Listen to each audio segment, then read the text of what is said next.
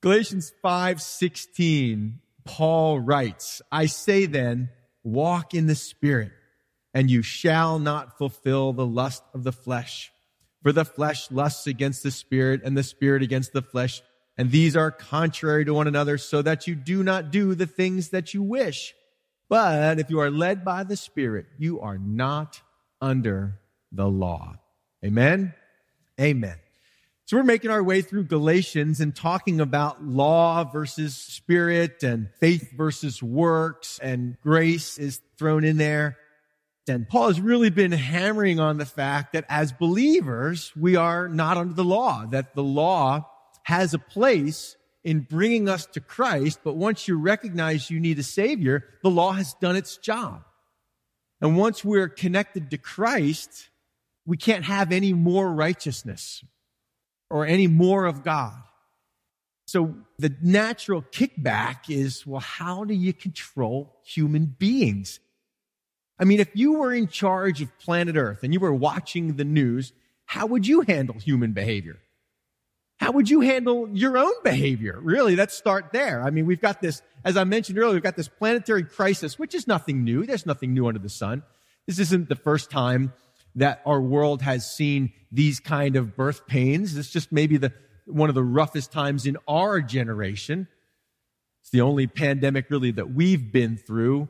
By the way, my grandmother just turned 104. She was 2 years old during the Spanish flu, which I thought was pretty cool. Yeah, she's a neat lady. So health, social, economic, political, resources, racial, all these contentions on planet Earth. What do you do about it? And then we talk about ourselves. I mean, honestly, think about your own behavior. Even as Christians, I mean, we're believers. We're the children of God. And I bet if we asked, you would probably be honest and say, I've had a thought that if people knew that I thought it, it would be embarrassing. Like, imagine if our thoughts were somehow projected over our heads, those thought bubbles. Like what you were thinking at any given time. Like I can just imagine during the end of the sermon, seeing thought bubbles pop up. When is he going to finish? I got to go to the bathroom. You know, just the things we would be thinking. I have no idea what he's talking about. And that's simple. That's fairly benign comment. But imagine what we think about each other. If that could be known, what would that do to relationships? And have you ever been embarrassed about something you've done or ashamed of something you said or regretted it and go, where did that come from? Why did I do that? And that's, again, as Christians, we make destructive decisions in a moment of craving or desire. What do you do when the impulse comes to do evil? And we think, well, when we become Christians, it'll get better. And we find out that it actually, in a way, gets worse. Because now, before I was a Christian, I had an impulse. I just did it. I had a sinful impulse. The culture validated it, and I did it. There wasn't a moral dilemma. But then when I became a Christian, I became more aware of my behavior.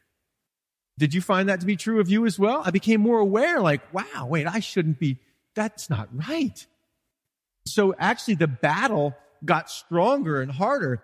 So the answer that we see in the world, because it's all the world has, is we need more laws. We got to control people with stricter laws, more stringent laws, gun laws, all kinds of laws. See, the whole thing is people can't be trusted to make decisions that are moral and right. So other people that can't be trusted make laws for the people that can't be trusted. Isn't that funny the way that works? So who's controlling the lawmakers? Because they're human too. So we come back to this idea that there's really one ultimate lawmaker, and that's God. And the challenge is when the law is put externally to control people's behavior, there's still the inside of me that rebels against being told what to do. Is it in you too? Come on now, be honest with your pastor. So what do we do, Paul? Help us out. It seems like there's no hope for humanity. I mean, the best we can do is laws, and we do them, and then the prisons fill up, and we have to enforce them. But the prisons are overflowing, and human behavior, talk to me now, is human behavior getting better? It's about the same as it's always been. I mean, Genesis chapter 6, God's got to flood the world because every thought and intention of the human heart was evil. Human behavior is not getting any better. We're the same as we've always been. So what do? Well, this is the big answer. This chapter, this section is so important. To the Christians then, to us now, Paul says, I say then, verse 16, walk in the Spirit, and you shall not fulfill the lusts of the flesh. This is the big takeaway, the big psychological, spiritual. The answer is not more law to constrain externally. Again, law is for the lawless people. But for us and for humanity, the answer is the change from the inside. This is the big takeaway. He says, I say then to you, Galatians, how do we control behavior without law? Keep habitually walking in the Spirit, and you won't be able to bring to completion the things that your flesh, your human nature desires and craves. To walk means to occupy your life. It's sort of a word play. Walking around is the word that's used. It means living life. How we occupy our lives, making use of opportunities. Isn't that what our days are about? Every day you have opportunities. And every day you decide what opportunities to make use of. So Paul is saying, keep living your life. And it's an imperative. It's a command. Keep living your life according to the prompting of the Spirit, your habitual conduct. And I don't want to get too far into the Greek here, but you have to know this because this is kind of very interesting. When he says, you shall not fulfill, it is the strongest Greek negative. It's a double negative, but in the Greek language, a double negative doesn't mean a positive. It means a strong negative. It literally means it's unable to be done. It can't be done. So if you're walking in the Spirit, it will be impossible to fulfill the desires of the flesh. You can't do both. You can't walk forwards and backwards at the same time. You can't do two opposing things at once. So this is the answer that God gives to us. And then Paul explains it in verse 17. He says, for the flesh lusts against the Spirit, and the Spirit against the flesh, and these are contrary. They're in opposition to one another, so that you do not keep on doing the things that you wish. When I was teaching through Romans chapter 7, maybe you guys know that passage. It's that passage where Paul says, the things I want to do, I don't do. The things I don't want to do, that's what I do. I end up doing the very things I hate. And he cries out, wretched man that I am. Any of you had moments like that? So I've been trying to read some of the classics. I just finished Frankenstein, and I read Jekyll and Hyde. Have anybody read Dr. Jekyll, The Strange Case of Dr. Jekyll and Mr. Hyde? I mean, this story has been done and redone. We were talking about it yesterday, and someone said the modern version of that for the Marvel comic people is the Incredible Hulk. A person who is one person yet seems to have two distinct and different natures, one destructive and one positive, two different identities, as it were. And there are only two men on the face of planet Earth that have ever mattered in all of human history. Do you know who they are? Jesus and Adam, the first man. The first man, and there's the last man. And every human being who has ever lived or ever will live will be connected to one or the other. It's only two men that really matter. Not Steve Jobs, not Donald Trump. Sorry to disappoint. The only two men that really matter are Adam and Jesus. So when Paul talks about the flesh, what he's talking about is my desires and passions and cravings that are based on my connection to Adam and original sin. When Adam sinned, it affected all of the human race forever and ever. And we've just inherited that sinful nature. And the only rescue for that is not religion, it's Jesus, because Jesus is the last man. The only answer is I got to get out of this relationship and get into this one. That's why Jesus is our Savior. He rescues us by attaching us to himself. And then we get all the negative things that came with Adam. We get all the positive things in Christ. So when he says that the flesh lusts against the Spirit and the Spirit against the flesh, the recognition is that there's this battle, this tug of war going on, yes, even in the Christian, and more so in the Christian. Before I was saved, there was no battle. I just did sinful things. I just did whatever my flesh desired. I had an impulse. I acted on it. I had nothing contrary to that coming in. Culture told me it was okay. Culture sometimes encouraged me to do what was wrong. You found that to be true? Culture encourages us towards sin, encourages us toward rebellion and selfishness and all of that. So there's this tug of war, this internal opposition. That's the answer, not external restraint, but God says, look, I'm going to put something in you that takes the battle from outside, me against law, to me against myself. And what it makes me do is try to figure out, which one do I want to be? Have you ever thought about that? You get to choose who you are. You get to choose Christ or choose Adam and all the ramifications that come with that. So God gives us the opportunity to set up inside of us the internal restraint. That's why the Bible says we don't need law. We got law on the inside. We have the law of love that battles it out. I see the guy on the corner of the street with a sign, the cardboard sign that says homeless, will work for food or whatever it says. And I know I should give. There's that part of me that knows I should give to him. But then there's that other part of me that goes, nah, he's just going to spend it on drugs and alcohol. Don't give them. And that's a simple internal conflict. The flesh, they want different things. And that's what Romans 7 talks about. The answer, Paul says in Romans 7, is not medicine or technology or more restrictive laws. The answer is the Spirit of God. The most powerful thing on the face of the earth is identity. The minute you change a person's identity, you change everything about them. And this is God's plan for you. Not more religion, but a change of identity. John Piper wrote this: the Spirit has landed to do battle with the flesh. So take heart if your soul feels like a battlefield at times. Has anybody experienced that? Like with Paul, we know what we want to do. We know what we should do, but we don't do it. Paul does this cool thing in Romans 7. If you haven't read that chapter, man, go home, read it again. It's a phenomenal chapter. He says, I recognize that there's this differentiation now that the things I want to do, that's who I really am. Even though I don't always do them, that's who I really am. So the person that does those other things, that's not the real me.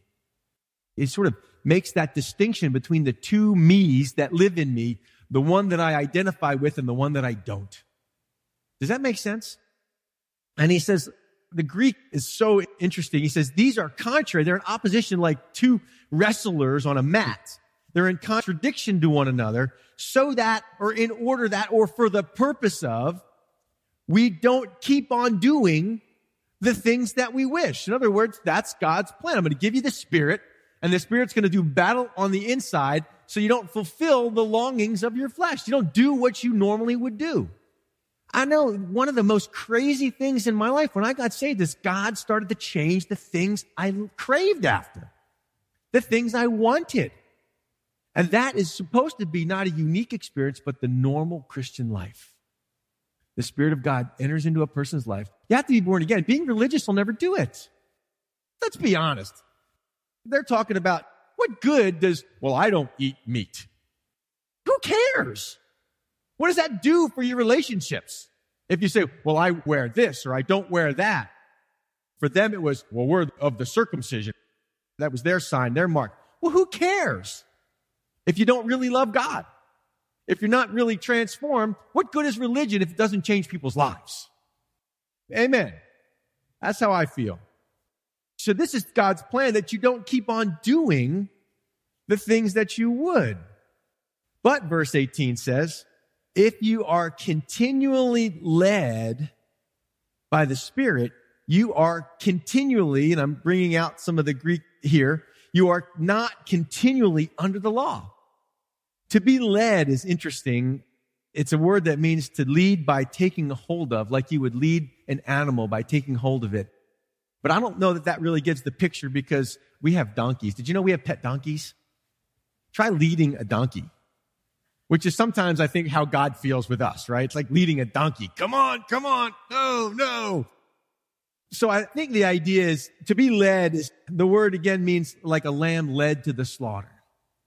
Same word used of Jesus, like a lamb led to the slaughter was silent. It's to move or to impel the forces or influences of the mind.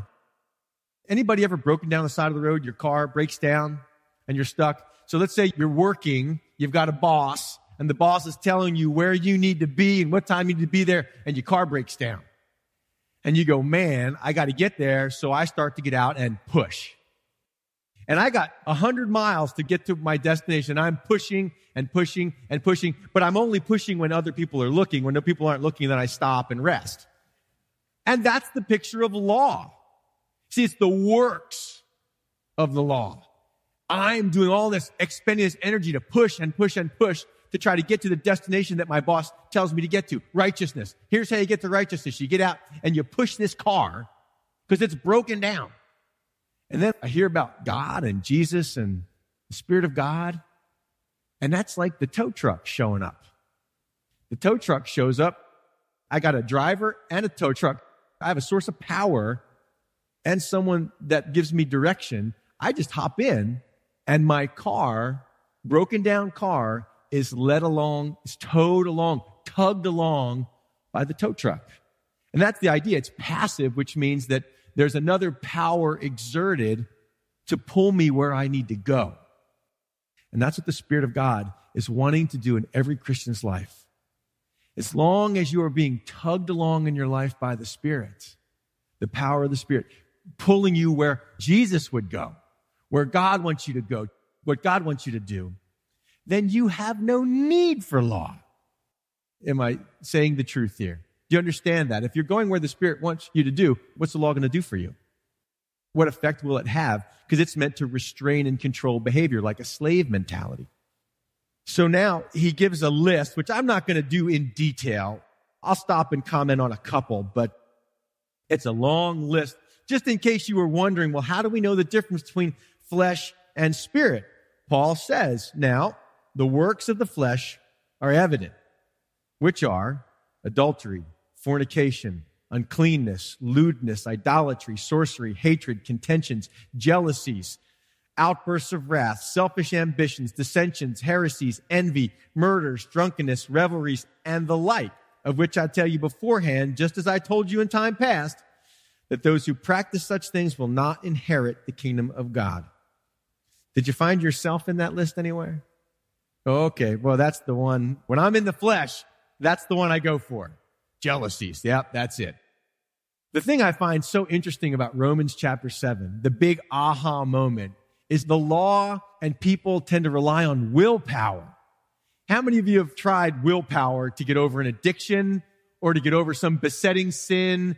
You just go, okay, I'm going to do better tomorrow. It's willpower. That's the answer. How many of you have found that to fail? Anybody? Raise your hand nice and high. We're a bunch of willpower failures. Do you know why? Because willpower is way weaker than emotion.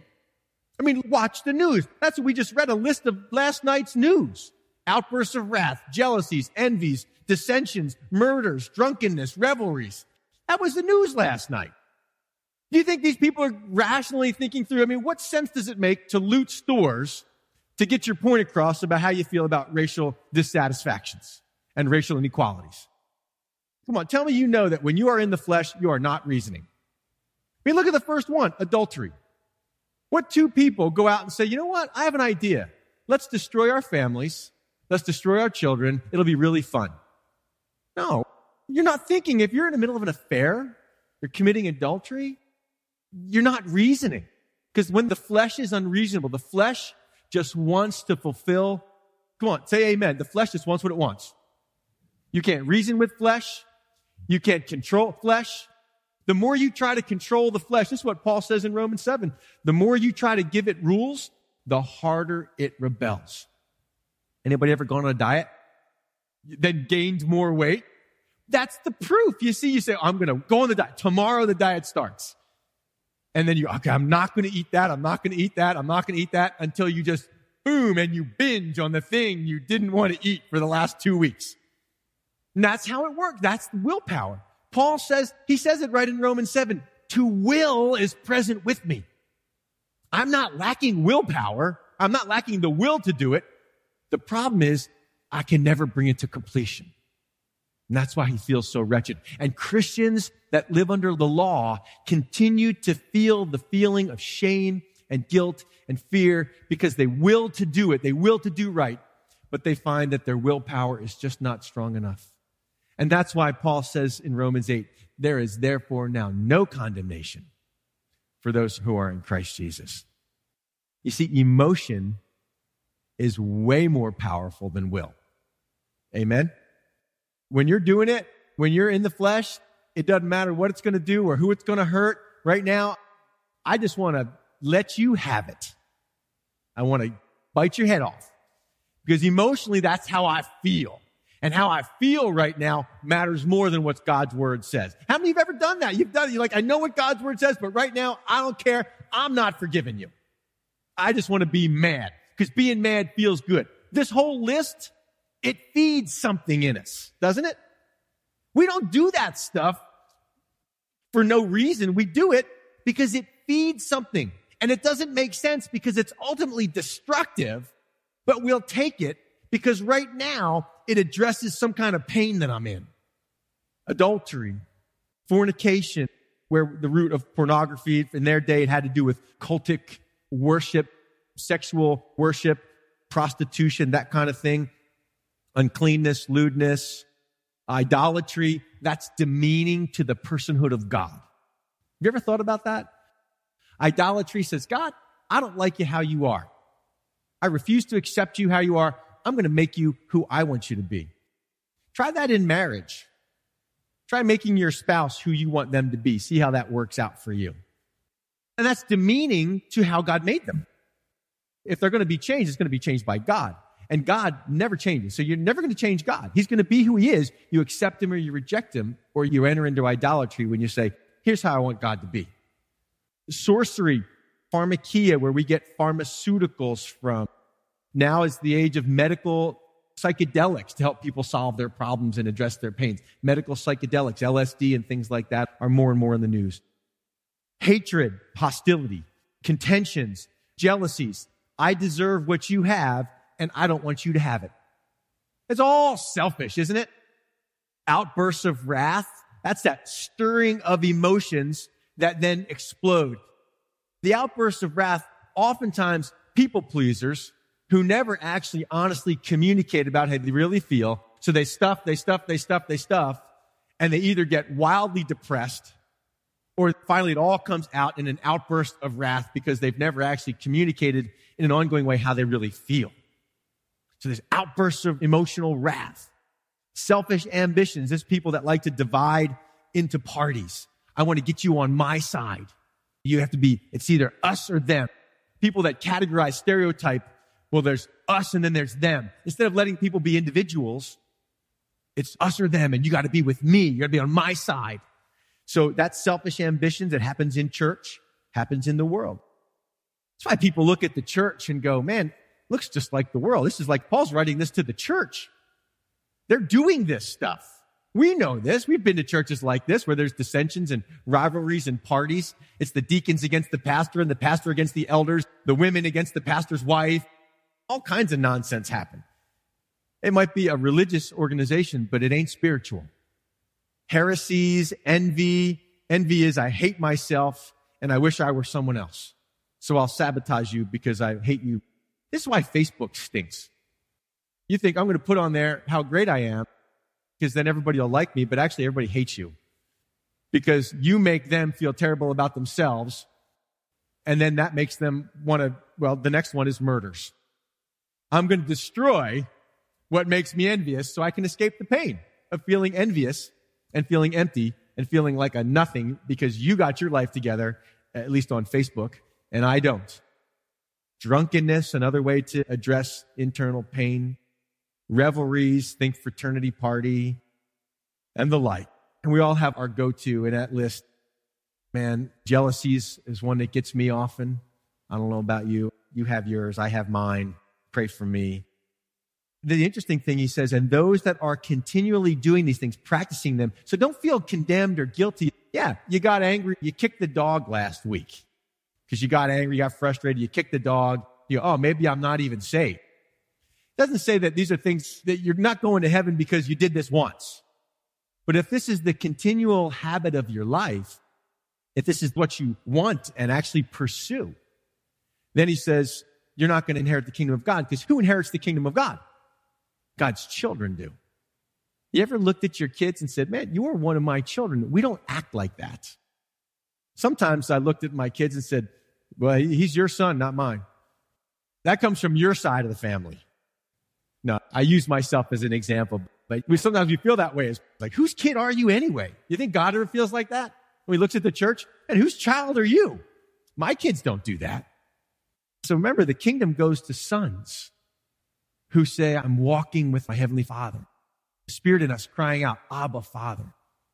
We're either Adam's, we're connected to Adam and one of Adam's children, so to speak, or one of Jesus's. So I have a slide to show you guys. From Dr. Ekman, we do a discipleship program here called Head to Heart, just to show this decaying tree. It's rooted in Adam, really. It's rooted in connection with Adam. And what do we get from Adam? What happened in the garden? Fear. Adam and Eve were afraid. They were afraid of God. They were ashamed of each other. They hid from God. They experienced guilt. They experienced shame. All that's right in Genesis. So if your life is rooted in Adam and rooted in all that's connected to him, what happens is you become self-absorbed. Because when you're in pain, you can't think about anybody else. How many of you know that's true? Any weaklings or wimps when you get the flu or get sick? Guys, come on. We're all tough until we get a sniffle, and then we're just, oh, don't talk to me. Just let me die. So people become self-absorbed.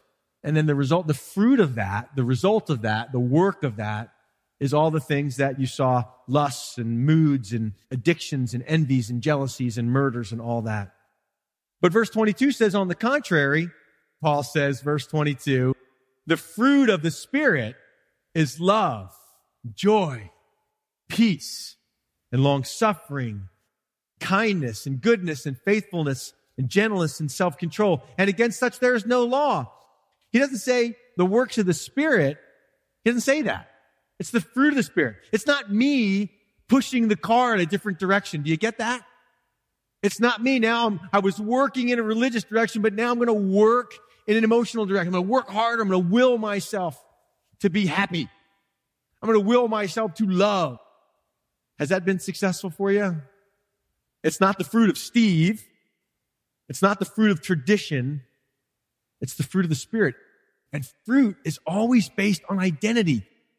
We have fruit trees. I have a lot of practical preaching examples at our house. So how many of you love cherries? Oh, I love cherries. It's cherry season. How many of you looked and you saw at Costco the cherries are like $7 a pound? So we've got 2 Rainier cherry trees. And the one cherry tree has just been loaded. So I'm up climbing this big ladder, picking cherries. The problem is our cherry trees also have a fungus. And there's this competition between the fruit is coming out, but the fungus is killing some of it. But why does that cherry tree have cherries on it? Isn't that a silly question? Why doesn't the cherry tree have apples? Because it's not an apple tree, it's a cherry tree. Why is it a cherry tree? Because that's what its essence is. That's what it is. That's what essence means. Essence is from the Latin esse, which means to be. That's what it is. So that's what it has. The fruit naturally comes because of what it is. See, the Spirit, the flesh has its passions and desires, and the Spirit has His passions and desires. And love is the primary fruit. All the rest is the expression of love. We call it the passion of the Christ. The fruit of the Spirit is love. Love is the indispensable proof of a Christian life. Doesn't matter how many religious rituals or traditions you engage in. If you are not a loving person, if you're not growing in love, passionate love, affectionate love. You think Jesus was dispassionate about His sacrifice for us? You think He said, well, I got nothing better to do. Might as well die on the cross for them. I mean, they don't really deserve it, but I'll do it. You think He was passionate about it? He was passionate about it. By this we know love, because Christ loved us and gave His life. You know, you can mandate loving things, but it will never be as real as when you cultivate a loving passion inside a person. When you love something, The Bible says you can love the world and things of the world. The same word, agape. You can agape the world. You can agape the things of the world. You can have a passionate desire for all the world has to offer. Or you can have a passionate desire for all the things of God. And joy, joy, we've reduced that to, well, joy, it's really an inward sense of contentment. Come on. Is joy an emotion or is joy not an emotion? When you're joyful, when you meet someone who's joyful, do you know it? Do you see it? We've got people that look like they're baptized in lemon juice or vinegar going, yeah, Pastor, I'm joyful. You don't look joyful. You don't sound joyful. I have no reason to believe that you are joyful. I'm teaching my granddaughter, if you're happy and you know it, clap your hands. If you're happy and you know it, and you really want to show it. People that are loved are joyful people. And people that love. You want to know what brings happiness? Serving brings happiness. Loving brings happiness. So love, joy, peace, the sense of completeness, long-suffering, patience with people, kindness, faithfulness, gentleness, self-control. I better wrap this up.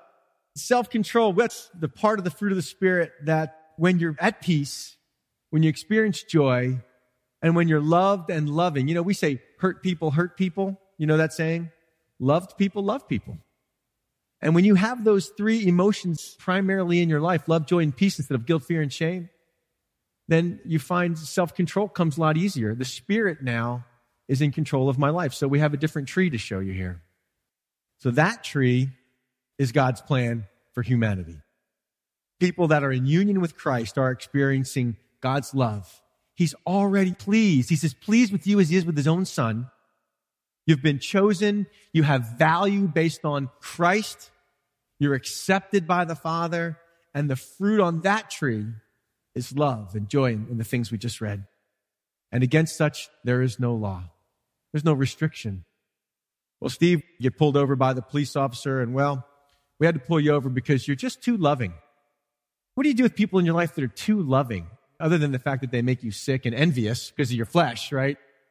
I'm jealous because you're too loving. There's no law against that. And those who are Christ's, verse 24, have crucified the flesh with its passions and subsequent desires. So the flesh has its passions and desires. The Spirit has its passions and desires. So we are Christ, and we have nailed myself and the old man to the cross with everything that comes with that. Now, I mentioned reading Jekyll and Hyde. Page 114 of my copy, Dr. Jekyll is having this conversation with himself. Now, Dr. Jekyll's the good guy. Mr. Hyde is the bad, the one who is pursuing all of the sinful things and all of that. Between these two, he says, Jekyll and Hyde, and this is Jekyll speaking, I now felt I had to choose.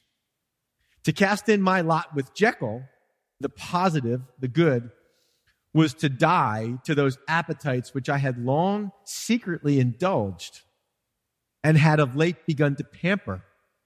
To cast it in with Hyde was to die to 1,000 aspirations and to become at a blow and forever despised and friendless. If I connect myself to Hyde, to the sinful man, to my sinful nature, to Adam, really, we would say Hyde is Adam. If I connect myself to Adam and stay connected to Adam, then I die to all of the spiritual potential of my life.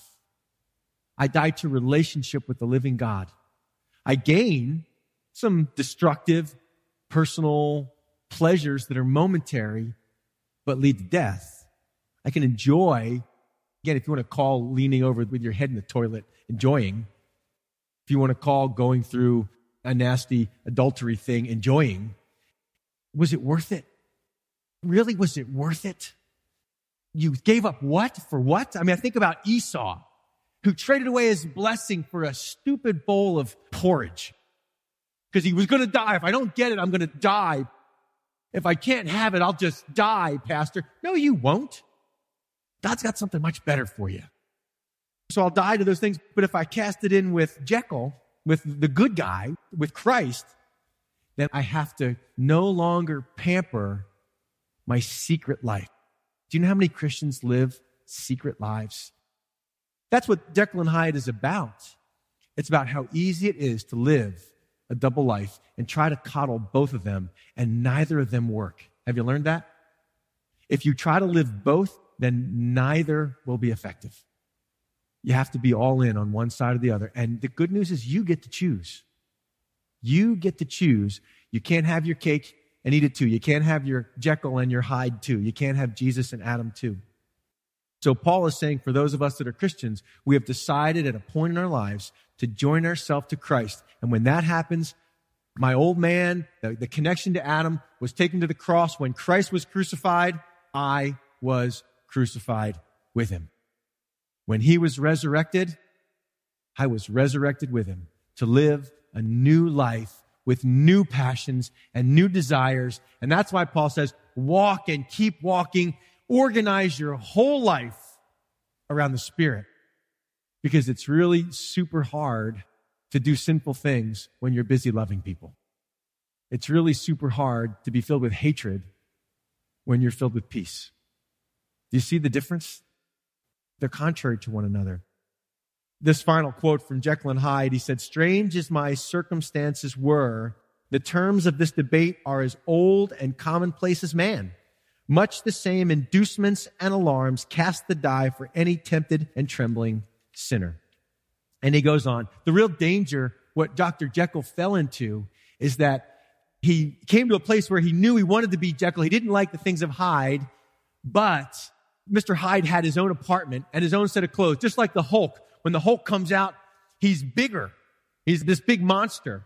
When the flesh comes out, the flesh is like a big monster, this outburst of wrath or this desire to binge or this desire to whatever, to fulfill this lust. It's big and it's bigger than life. So what he did, he said, I don't want that anymore, but I'll keep the clothes around, because Hyde wore bigger clothes. So he decided that just in case, he would keep those clothes around. Then when the temptation came, when the passion came, when the craving came, it was easy just to turn back. And that's why Paul says, don't play fast and loose with the old man. Don't keep the clothing of the old man around. They say, well, if I'm really mad and I really want to express myself, I'll use cursing, because that really makes people listen. Or I'll really get angry. I'll really intimidate people, because that's the way I get my way. But I'll mostly be loving, but I'll hang on to this because I'm afraid to let go of it. I'll hang on to my drugs just in case things get really bad. I'm afraid that Christ won't be there for me. And maybe I got to turn back to drugs or alcohol to solve my problems and deal with my pain. Verse 25, if or since we live in the Spirit, let us also walk or means to march in rank, take every step according to the Spirit. Let us not become conceited, provoking one another, envying one another, which is exactly what they were experiencing from the legalists in Galatia. So that's what Paul has to say to them. That's what the Spirit of God has to say to you and to me. I don't think this chapter could be any more relevant to the world we live in today. The big answer, when you talk to people, don't get sidetracked by side piddly issues and arguing about nonsense. Do you have the Spirit? Have you been born again? I don't care if you're Methodist or Baptist or Pentecostal or whatever. It doesn't matter. Have you been born again? Does the Spirit of the living God dwell inside of you? And have you seen evidence of that? What evidence? My life is growing in love. I'm experiencing greater peace, even now. God's people right now, let me tell you, God's people are experiencing peace. Anybody here experiencing peace? And if you're not, that's okay. Just means you're in the flesh. You got to go to God and say, well, need to figure out why I'm experiencing unrest. Do I not trust God? Am I not getting what I want? What's the deal? All those negative things are just signs. I got to take this to the Lord so He can restore to me love and joy and peace and patience and kindness and so forth. Amen? Amen. Heavenly Father, we recognize, for as dark as our times are, that we expect the Spirit in your church to shine brighter than we have seen in a long time. This little light of mine, I'm going to let it shine. As for me and my house, we're going to continue to worship you. So Lord, bring in a mighty revival. Open ears to hear what your Spirit is saying. It's in Jesus' name we pray. All God's people said, amen, amen, amen.